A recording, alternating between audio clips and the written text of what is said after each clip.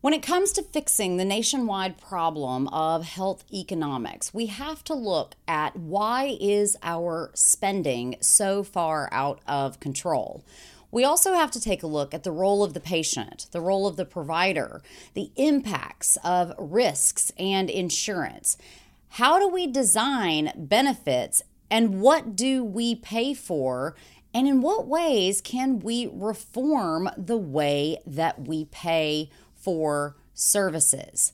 These are not simple questions, but my guest today is really trying to find the cross section between functional medicine and community-based care in a way that pays for itself before a patient is ever going to need drugs or surgery.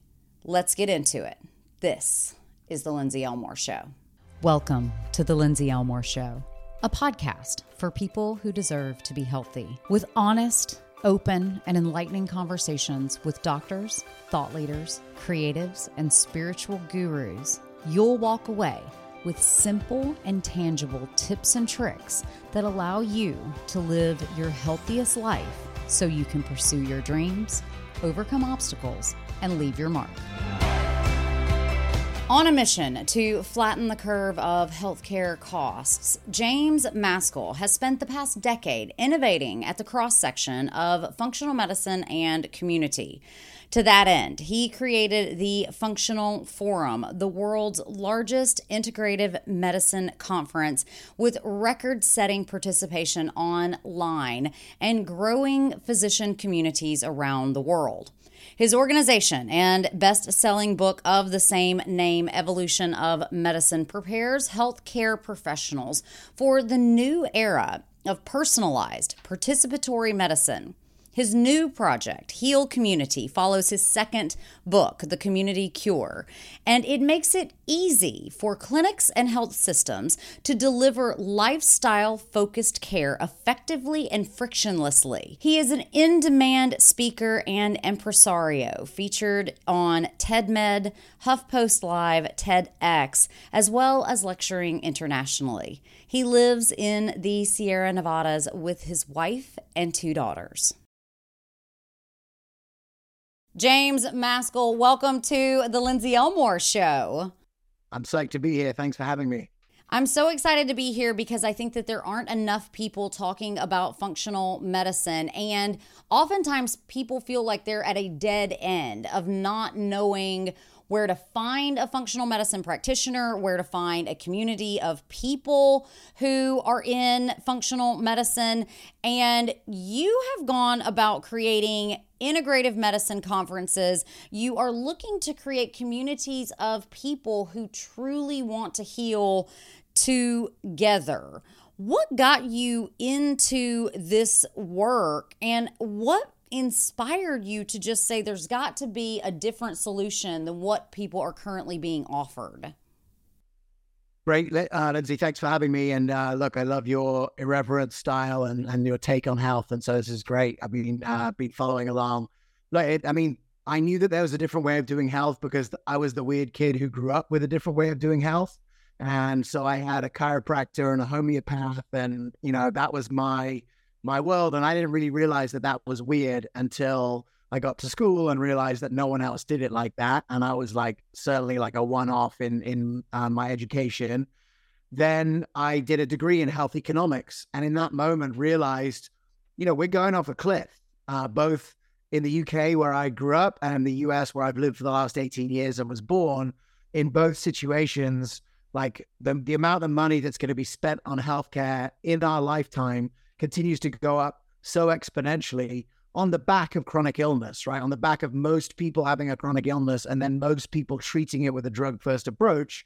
And I just recognized that we were sort of doomed if we followed that trajectory. And so, after a moment of clarity 18 years ago, I quit my first job after university and moved to America with the first question that I really wanted to understand is chronic disease reversible? And then for the last 18 years, been a mission to understand, is it reversible? Under what circumstances is it reversible? Who's reversing it? And then for the last few years, the question has been more, how can we reverse it at the scale that it exists? And that's been the sort of the journey with the consistent theme. So talk to us about what have been your conclusions along the way, and really include some of the times that you were like, ooh, I think this is the answer, and then you learned something else and realized like maybe there's more to the story. Absolutely. Yeah. So look, I worked my first job. I worked for a guy. He was a naturopathic doctor in Georgia. I moved to Georgia from England, 24 years old. And I worked in a clinic. I was front desk and I was sales and I was like learning the business. And I saw people reverse their chronic illness, right? So it didn't happen in one appointment, but over 3 months, 6 months, 12 months, this person is now like visibly different, not just off their medication, but visibly different, so happy and enthralled that they're no longer like, in the grips of chronic illness, because it can be extremely painful, isolating, anxiety producing, all of those things. So seeing like a visible transformation in people. So that was the first thing. And then, my second job was actually serving health professionals who were practicing in this new way. And, at the beginning, I thought there was only one way to do it. This guy, who I'd worked with, who was doing, now what I appreciate is sort of on the very like more esoteric end of the natural medicine spectrum, right? We think conventional medicine's over here and like long distance energy healing's over here. In between, you've got functional medicine, naturopathic medicine, homeopathy, whatever. There's like a spectrum. He was more over here. And, I guess what I got excited about when I came across functional medicine was, one, there was enough hard science, emerging hard science to sort of show that these ideas were thoughtful. I could see that actual physicians were, starting to uptake some of these ideas, which before that it had been kind of niche. And I would say, I've been in the service of trying to spread functional medicine for a long time.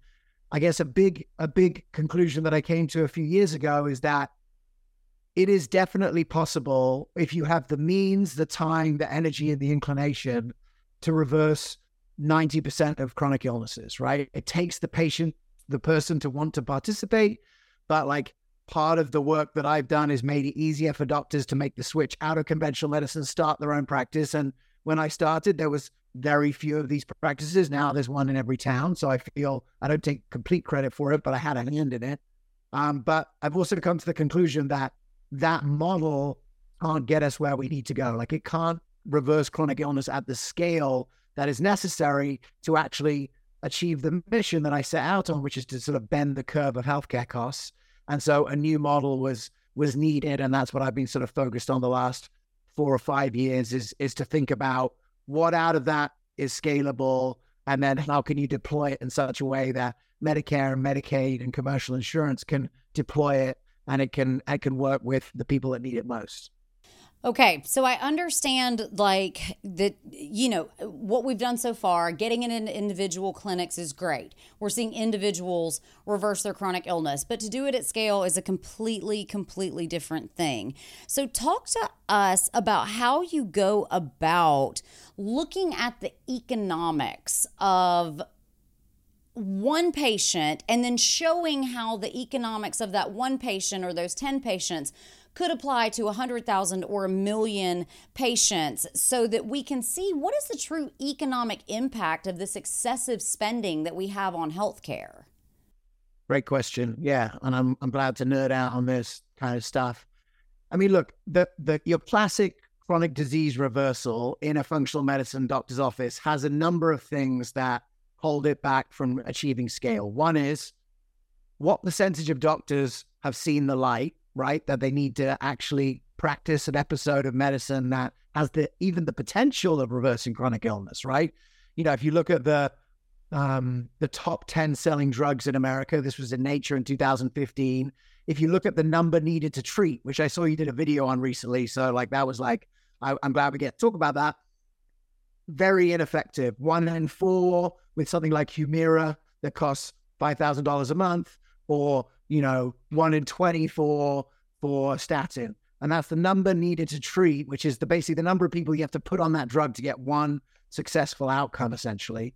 So, drugs don't get people back there. It's a lifetime dependence. It's a management. So that's, if you multiply the number of drugs that people need by the number of people with chronic illness, that's how you get this exponential curve, right? The trick is, can you get someone who's on the beginning of that curve and get them down to being completely healthy again? And that is possible in a functional medicine doctor's office. The problem is very few doctors, are ready to think that there's some more education they need that they didn't get in medical school. And then practicing functional medicine in its first iterations required a lot of patient time, like a lot of face-to-face, because you have to, one, convince the patient that they need to actually fully participate in the medicine, right? So doing the fundamentals of health consistently.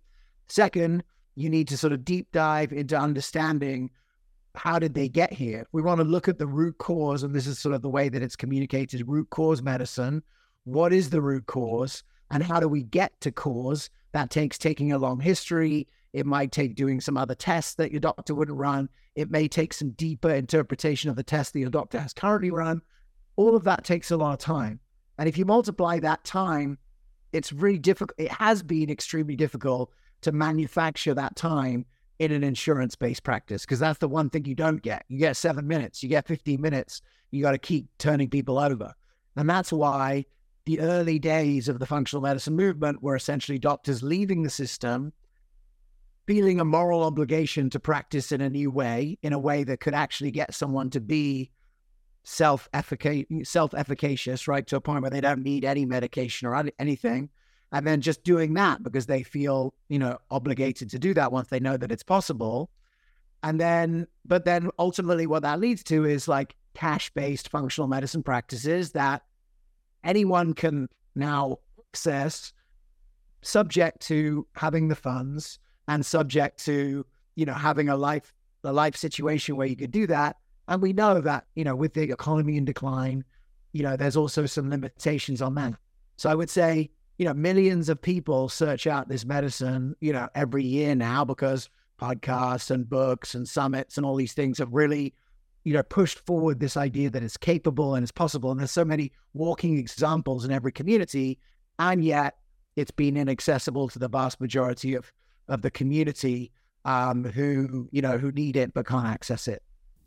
It's interesting as well. You bring up some statins, I think, are a fairly controversial drug. I think people are kind of waking up to the fact of like, well, wait a minute, we've had statins for 30 years and we have no less heart disease than we did when they first came out. Another thing that goes into the health economics of a drug like Humira, most highest grossing drug in the history of all drugs. The thing that gets me is that we've never looked at head-to-head what is the number needed to treat and the number needed to harm compared to the cheap old drug methotrexate that had been used for years and years and years to treat rheumatoid arthritis before Humira ever came to market. And then if you say, all right, well, we've got this number needed to treat, which is how many people do I have to give the drug to prevent one person from having that dastardly outcome? The number needed to harm is how many people have to take the drug to have that dastardly side effect, is basically what we're looking at. But then you can actually assign a differential cost to each of those and come down to, well, yeah, we're getting 3 more patients healed, and these are made up numbers, but we're getting 3 or 30 or 300 patients healed, but it's costing us in excess of 300,000, 3 million, whatever the numbers are, when we look at these head-to-head drugs of these older drugs versus the newer drugs. Now, health has changed. Say, the reason why they don't do that analysis is because, if you look at what happens when someone goes on Humira, what is their drug use profile 3 years later? On average, it's like 5 other drugs, because ultimately shutting down the immune system for any period of time is going to have negative externalities. And it's obvious if you think about it through just like let me see how the body works. And if you turn off this pathway for this long, what happens? But if you do that kind of analysis with all the externalities, it doesn't really look that good. And so I think that's part of the reason why you do it. I mean, the obvious examples also recently have been like, what is the number needed to treat versus the number needed to harm for the COVID vaccines, The remdesivir, RSV vaccines that just came out as well. exactly. So, if you do that kind of analysis, it doesn't end up looking that good. And that's why, part of what stood me in good stead, I think, when the pandemic came along, is because I'm very skeptical already of things like relative risk reduction. Very easy to gain those kind of statistics. And that's the statistics that we saw coming out a lot in the pandemic. And you need to really get into the number needed to vaccinate, and then you see it's a sort of a different story. Yeah, I always encourage people whenever we hear the whatever medication, whatever vaccine is 99% effective, 98% effective. My first question that I want people to take a step back and ask is, at doing what? It's 95% effective at doing what? Because this is especially important for oncology research, right? Where we have these blockbuster drugs that cost 50, 60, 70, $100,000. And it's like 95% effective at, keeping people in remission.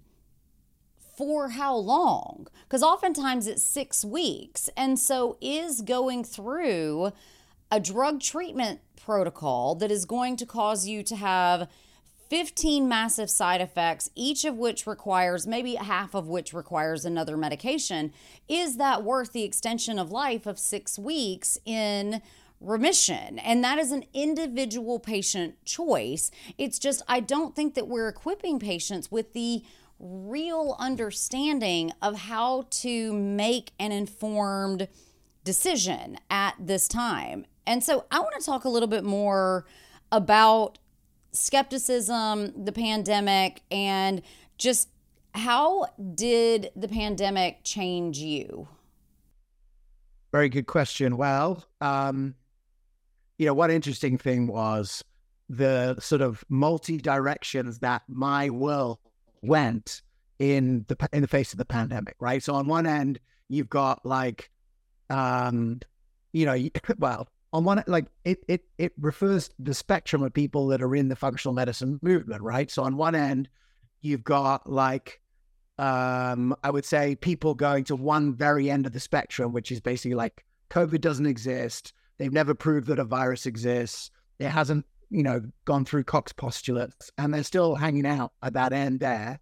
Then on the other end, you've basically got do whatever we're told. We've got to take care of people, as we've seen from Lyme and EBV, there are long-term consequences to getting the virus. And so we're the people that know how to do that. We know you've got to stay, reduce it as much as possible.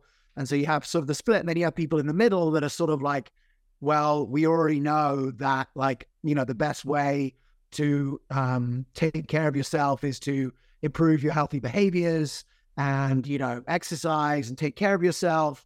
And that over time, it'll become less deadly, because that's what viruses do. And so, take care of yourself now, but start to build healthy resilience. And there was a whole spectrum there.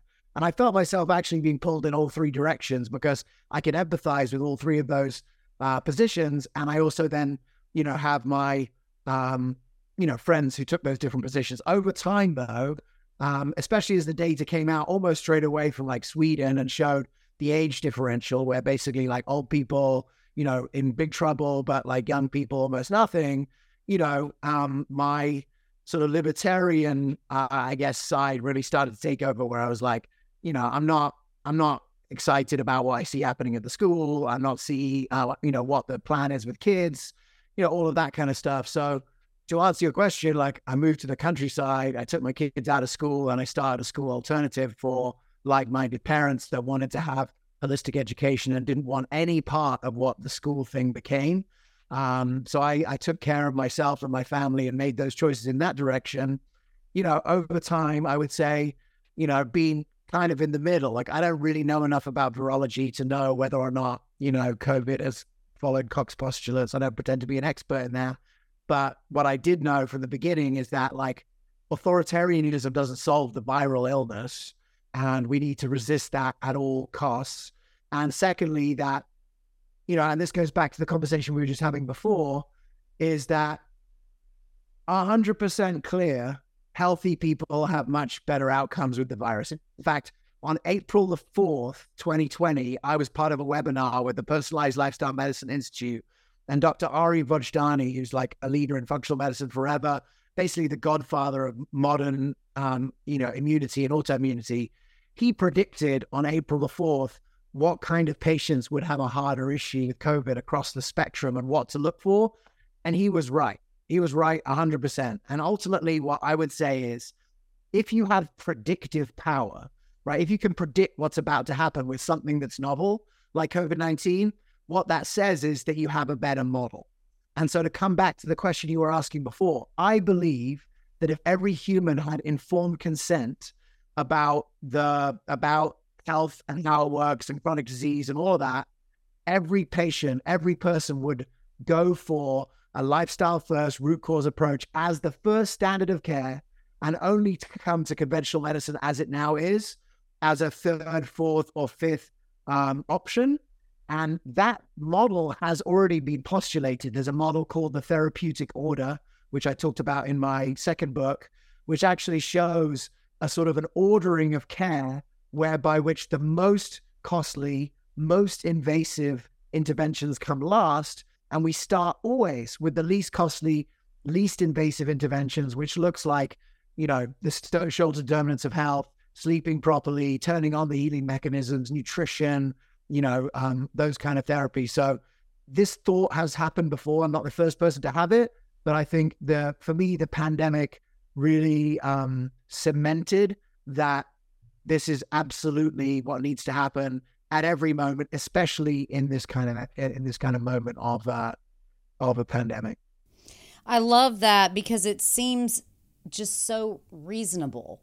And I would love to talk a little bit more about the differences in medical care in the United States versus in the UK, because we started the conversation by you saying they're both going off a cliff. They're both not going the right direction. But in a lot of ways in the United States, we start with the most expensive stuff first, and then we go back and try to chase our tails when we've made a worse decision from the get-go. And so we'll be right back after a word from our sponsors. Happiness is now available on the go. The Happy Juice Pack is now available with Mentibiotics, Energy Plus, and Edge, all in easy to carry stick packs. It's the Happy Juice that you know and love. It's filled with targeted probiotics, prebiotics, and phytobiotics that help with mental wellness. It also supports our mood and our motivation. It helps with our second brain function in our gut, improves mental performance, and provides fuel for a highly productive day. It has all natural nootropics that help with our motivation and that get up and go. It's available with or without caffeine, helping you to support mental energy and physical performance. All you do is mix together one of the Mentibiotic stick packs with one of the Amare Edge grape stick packs with your Energy Plus, and Happy Juice can now be taken anywhere on the go. Head over to lindsayelmore.com/Amare to save $10 on the Happy Juice on the Go pack. That's lindsayelmore.com/Amare to save $10. And now, let's get back to the show. I'd love to hear, tell us a little bit more about what medical practice is in the UK versus the United States. What are the similarities? What are the differences? And why has it been your conclusion that both models are not going the right direction? Yeah, absolutely. So there are differences and there are similarities. The similarities are they both a pharmaceutical first approach, the standard of care, and the pharmaceutical companies have essentially affected the standard of care through, their efforts, so that pharmaceuticals are the first standard of care in both.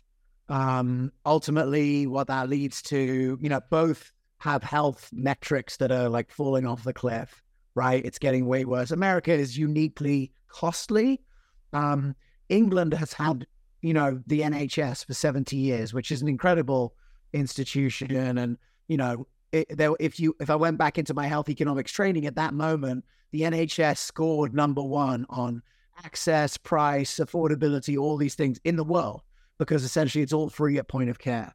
So, there's benefits to that, is anyone can get that care. The problem is you're getting your pharmaceutical first approach as your plan, and that's led to, no halt in the growth of chronic illness, right? Which is problematic. The problem in England is what that led to is a complete lack of innovation. So the UK is a decade or two behind on functional medicine because everyone expects medicine for free. No doctors really have an innovation incentive. And, right now you're seeing a catastrophic issues in the UK. So when I was over there last summer, as an example, if you have the worst kind of issue in your home, I think like a proper injury, the ambulance is meant to take 6 minutes. It was taking 8. If you have a second level emergency, which is like having a baby or a heart attack, it's meant to be 10 minutes. It was 59 minutes. Right. So, and that's the NHS just being like, it's so gunked up with chronic illness, people showing up in the emergency room, showing up in GP clinics, it can't deal with the acute things as effectively. So you just have way too many sick people and you have a limited capacity. You also have doctors leaving left, right, and center because they're just so fed up with the system. So they've got a real problem in the UK in that, that system is sadly, really sadly breaking down. And I have my own thoughts about what could solve it, but that's not for today. In America, you have a much more expensive system because you just have a hodgepodge of all these systems and all these different payers, right? So you have, Medicare, Medicaid, government payer, and workers' comp, and the VA, which is sort of like government. Then you have commercial insurance, which is a big, is the most profitable industry of all time and only got more profitable since Obamacare. And then you've got like private pay and those kind of things. So, you get different types of payers. You have all very small systems that are all delivering their local hospital or otherwise. And so it's more of a mess and it's harder to work around. It's way more expensive. But on the other side of that, because people are used to paying for care, the innovation in care is much stronger in America. And I would say America has the most innovative, the most innovation when it comes to trying out these new ideas. So there's more functional medicine doctors here than anywhere. There are functional medicine clinics that now have, 24/7 across all 50 states where you can sign up for $150 a month and have access to that highest standard of care. And now some of that is available on insurance. So I would say there are parts of it where it's quite exciting because there's more innovation than there is over there. But in both cases, the costs are going like this. Who will burden those costs is different in each country, but they're both disasters. And in both cases, there will be some sort of cataclysmic fiscal event as a result of everyone being chronically ill. And another thing, you've mentioned twice now that America is uniquely costly, and it is because we are so heavily burdened, but it's also because we have no governmental oversight of drug pricing. And so it just is, we allow drug companies to charge whatever they want for medications as long as they want. And we're starting to see a little bit of that change in the past couple of weeks where they've got a collection of drugs where they're trying to negotiate drug pricing. However, you mentioned Obamacare. It's slid in there in Obamacare that the government doesn't have much power to negotiate drug pricing. And as they're approaching negotiating these new drug prices to simply get medications that these drug companies say are life-saving and life-altering and disease-reversing and whatever they say into people's hands, and the drug companies are fighting it absolutely left and right and tooth and nail. And so, what do we do? What do we do to shift this? It's not even a ship at this point. It's a barge. It's a barge going through the Panama Canal. How do you turn it around? Yeah, well, there's a lot of thoughts on that. First of all, individually, right, we can all work out how to, how to have a dramatic shift in our own resilience, right? And I've talked about, we're working on some systemic things, which is essentially like group functional medicine visits that are paid for by Medicare and Medicaid, and working on that. But like, yeah, each person as an individual, you can, in the book, The Community Cure that I wrote, and I'm happy to give all of your listeners like free access to listen to the audiobook because I kept the rights to it because I wanted to, to give it to everyone. But in that, I tell many stories of people outside of the healthcare system that realized they all had the same issue and just banded together to work together to reverse their chronic illness. Easy example, 5,000 lonely men with heart disease in Detroit who started the plant-based nutrition support group where they're all trying to eat healthy together. And by getting together and eating healthy together and cooking out together, they're getting great health outcomes with their heart disease.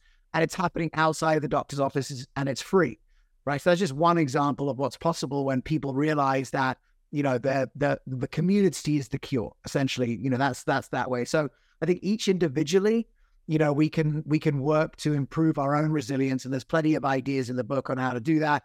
And then there's things coming along the way that we're working on. I would say at the bigger level, the most exciting thing that I see on the horizon is that finally, after 10 years of like bullshitting about it, a lot of medicine is moving to capitation, which is essentially that instead of getting paid for every drug that you give or every, visit that you see, you get a fixed amount of money per patient. And therefore, it actually now incentivizes chronic disease reversal. It incentivizes people being healthy. And that is leading to a whole bunch of new services being innovated where the goal is self-efficacy, where the goal is getting people off medication. And I'm in that world right now. And so, as an example, 30,000 patients in a capitated Medicare Advantage plan, in South Florida. And essentially their medical directors coming to me and say, look, if you can keep people out of the ER, if you can keep them for admission, if you can get them off their medication, we'll buy as much as you have for it because that's how we make money. And so I think all the people that have been innovating, in the niches, part of my plan here for the next 5 years is to take that innovation and sort of connect it to the market who wants to buy that so that, a health plan or an organization could buy an episode of dementia reversal or lupus reversal or diabetes reversal, and there would be benefits to everyone for that happening apart from pharma. Okay, so this is a new concept for our listeners.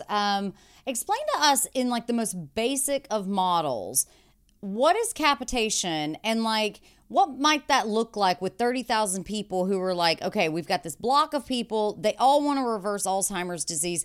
Explain what that means. It basically means that the insurance company, in this case Medicare for this clinic, instead of giving the 30,000 patient specialty group, money for each appointment they have, they give them a chunk of money every year, but that's all they get. And essentially, if their patients end up in emergency rooms or in, other higher cost stuff, that comes out of that budget. And then all of the care that they deliver across primary care, cardiology, rheumatology, all goes into that pie. So let's say 30,000 people, $10,000 per person, each, let's say that's $300 million, right? That they're now getting. So they get $300 million. And if they deliver all of that care for $250 million, they make $50 million. If they deliver it for $290 million, they make $10 million.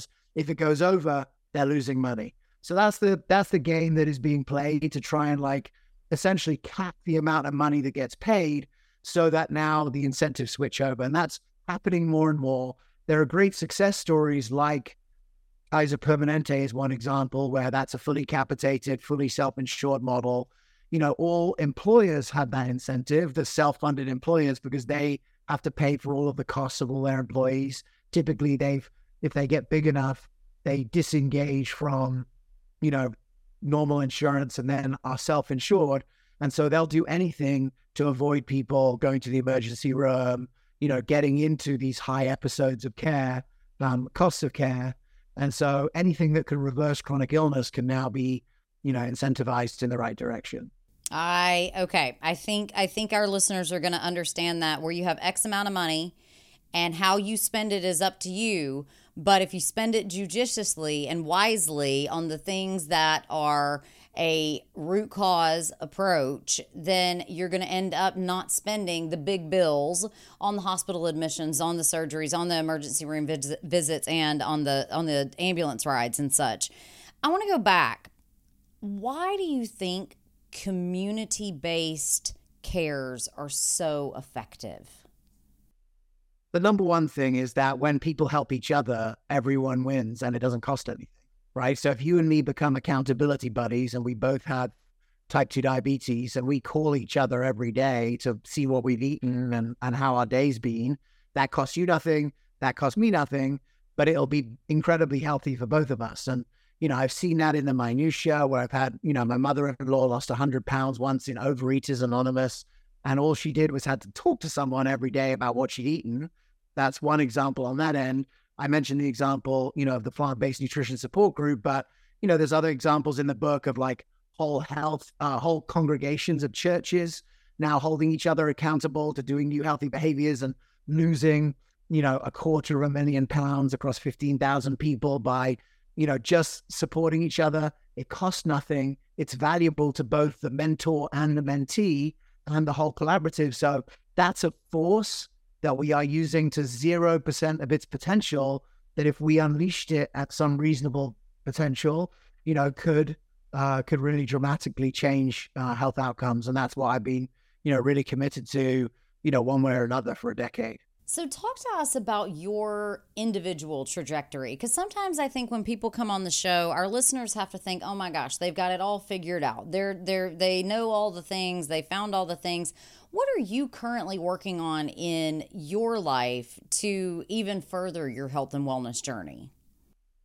Oh man, there's a lot. I think one of the things that I've always struggled with is just unconscious eating, right? Mm-hmm. Where I'm just like doing something else and eating, and suddenly like I eat 5,000 calories or whatever, in one setting. So being more conscious about that and it's been a process for me. I found like being consistently motivated to exercise has been really tricky for me. And I found, again, the solution to that has been community. Like, I know the people at my CrossFit well enough now that I feel accountable to them to come in a way that I haven't been accountable to myself. I'm also part of a men's group that I've been part of here for 4 years now, because I recognize that like I had a lot of professional accountability. Like, I've owned businesses and I've run those kind of businesses, but I didn't have any like personal accountability. Like, I'm an only child, and I kind of recognized there was a certain like level of, what would you say, emotional immaturity, where I just kind of did whatever I want, whenever I want. And that was bumping up against being married and being a father and trying to like, do all the things. And so I've been in a group for the last 4 years of, emotionally mature men, most of them are older than me.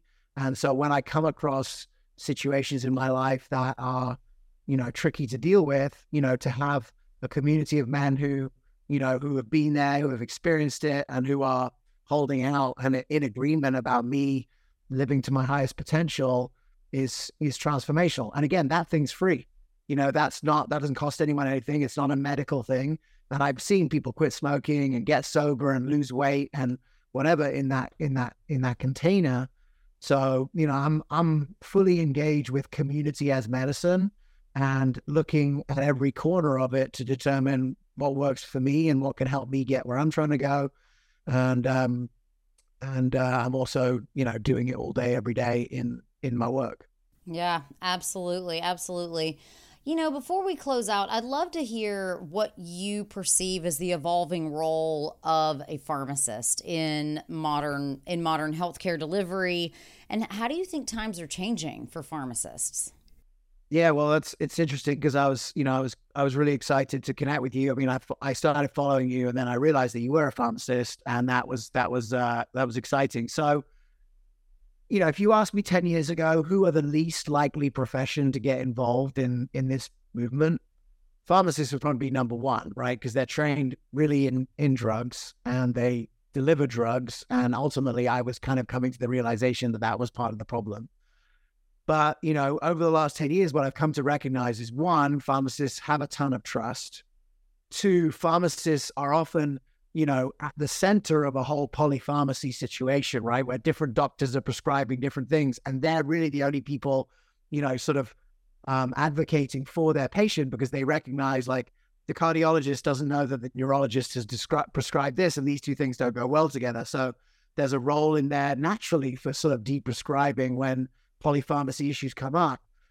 And then, obviously you have the sort of the business side of it as well, where the independent pharmacy, struggles to make enough money delivering prescriptions, because you're only making $1 or less, for every prescription that you can give out. And so over the last few years, through my work with the evolution of medicine, I've had the opportunity to interview pharmacists, essentially sort of grabbing the reins of building community centers where people can get healthy. And what does that look like? I remember one, just to give you the visual, it's like the drugs are at the back, the supplements are at the middle, and the vegetables are at the front, right? And you only have to go as far back as you need to, because if you've got all the vegetables going on and you're taking the supplements, you probably don't need to be, going all the way back to the, to the drugs. So, that has given me a lot of excitement. On my podcast recently, I had the CEO of a network of 70 pharmacies across Wisconsin, where all of their 100 pharmacists are all trained in lifestyle medicine, are all trained on deep prescribing, are all trained on medication-induced nutrient depletion. And, that is extremely promising if we want to create a revolution where people do healthy things first and only use drugs last. And so I've actually, I got a bit excited there. I've actually come to the conclusion that pharmacists can play a very, very critical role in transforming healthcare. And that's why, like, every year for the last 4 years, I've gone to a conference which was for functional medicine, trained pharmacists, and I've just been excited to see the potential of that profession to really play a significant role in the evolution of medicine.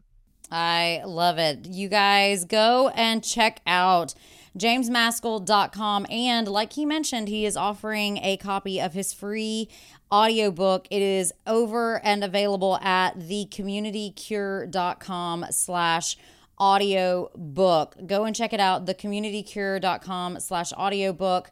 And you can go and follow James on all kinds of social media platforms, always putting out good stuff. James Maskell, thank you so much for coming in and being a guest today on the Lindsay Elmore Show. Lindsay, I just want to acknowledge, I just want to acknowledge the content that you put out, the voice that you offer into the world is super valuable. I feel really aligned to it. I feel really connected to it. And I'm really grateful for the opportunity to connect with your audience. Thank you so much. We'll talk again soon. Kids Calm is officially here, and it is time to stop fighting sleep and build better relaxation and wind down routines. Kids Calm is a melatonin-free, delicious, fruit-flavored gummy that both kids and adults will love. Instead of melatonin, it contains Maskell, which helps you to make your own melatonin, as well as 5-HTP, which helps you to make your own serotonin. It also has B vitamins like B12 and B6, as well as D vitamins that help with peace and relaxation. It has all the talking points that you want. It is sugar-free, caffeine-free, soy-free, dairy-free, non-GMO, gluten-free, doesn't have any preservatives, artificial colors, flavors, or sweeteners. What it does have is the ability to help children and teens have more calm and restful sleep. It can be given after homework, before bedtime, and it's not only going to help you to make your own melatonin and serotonin, but it also helps to level out GABA, which is our primary relaxatory neurotransmitter out there. You can get a 2-pack of Kids Calm Or you can check out the Laid Back Kids Pack, which contains Kids Calm as well. Head to lindsayelmore.com/Amare to save $10 on your first order. That's lindsayelmore.com/Amare to get Kids Calm today. The Lindsay Elmore Show is written and produced by me, Lindsay Elmore. Show segments are produced by Sue Procco and Derek Lugo. Sound design and editing is by Jive Media. Support The Lindsay Elmore Show by heading to lindsayelmore.com/podcast. Your contribution, no matter how big or how small, helps us to bring the best guests to the interview chair. Thank you so much for listening. Subscribe, rate, and review the show on Apple Podcasts. Share this and all of your favorite episodes with a friend and on social media. Be sure to tag @Lindsay Elmore Show and help us bring the pod to more people.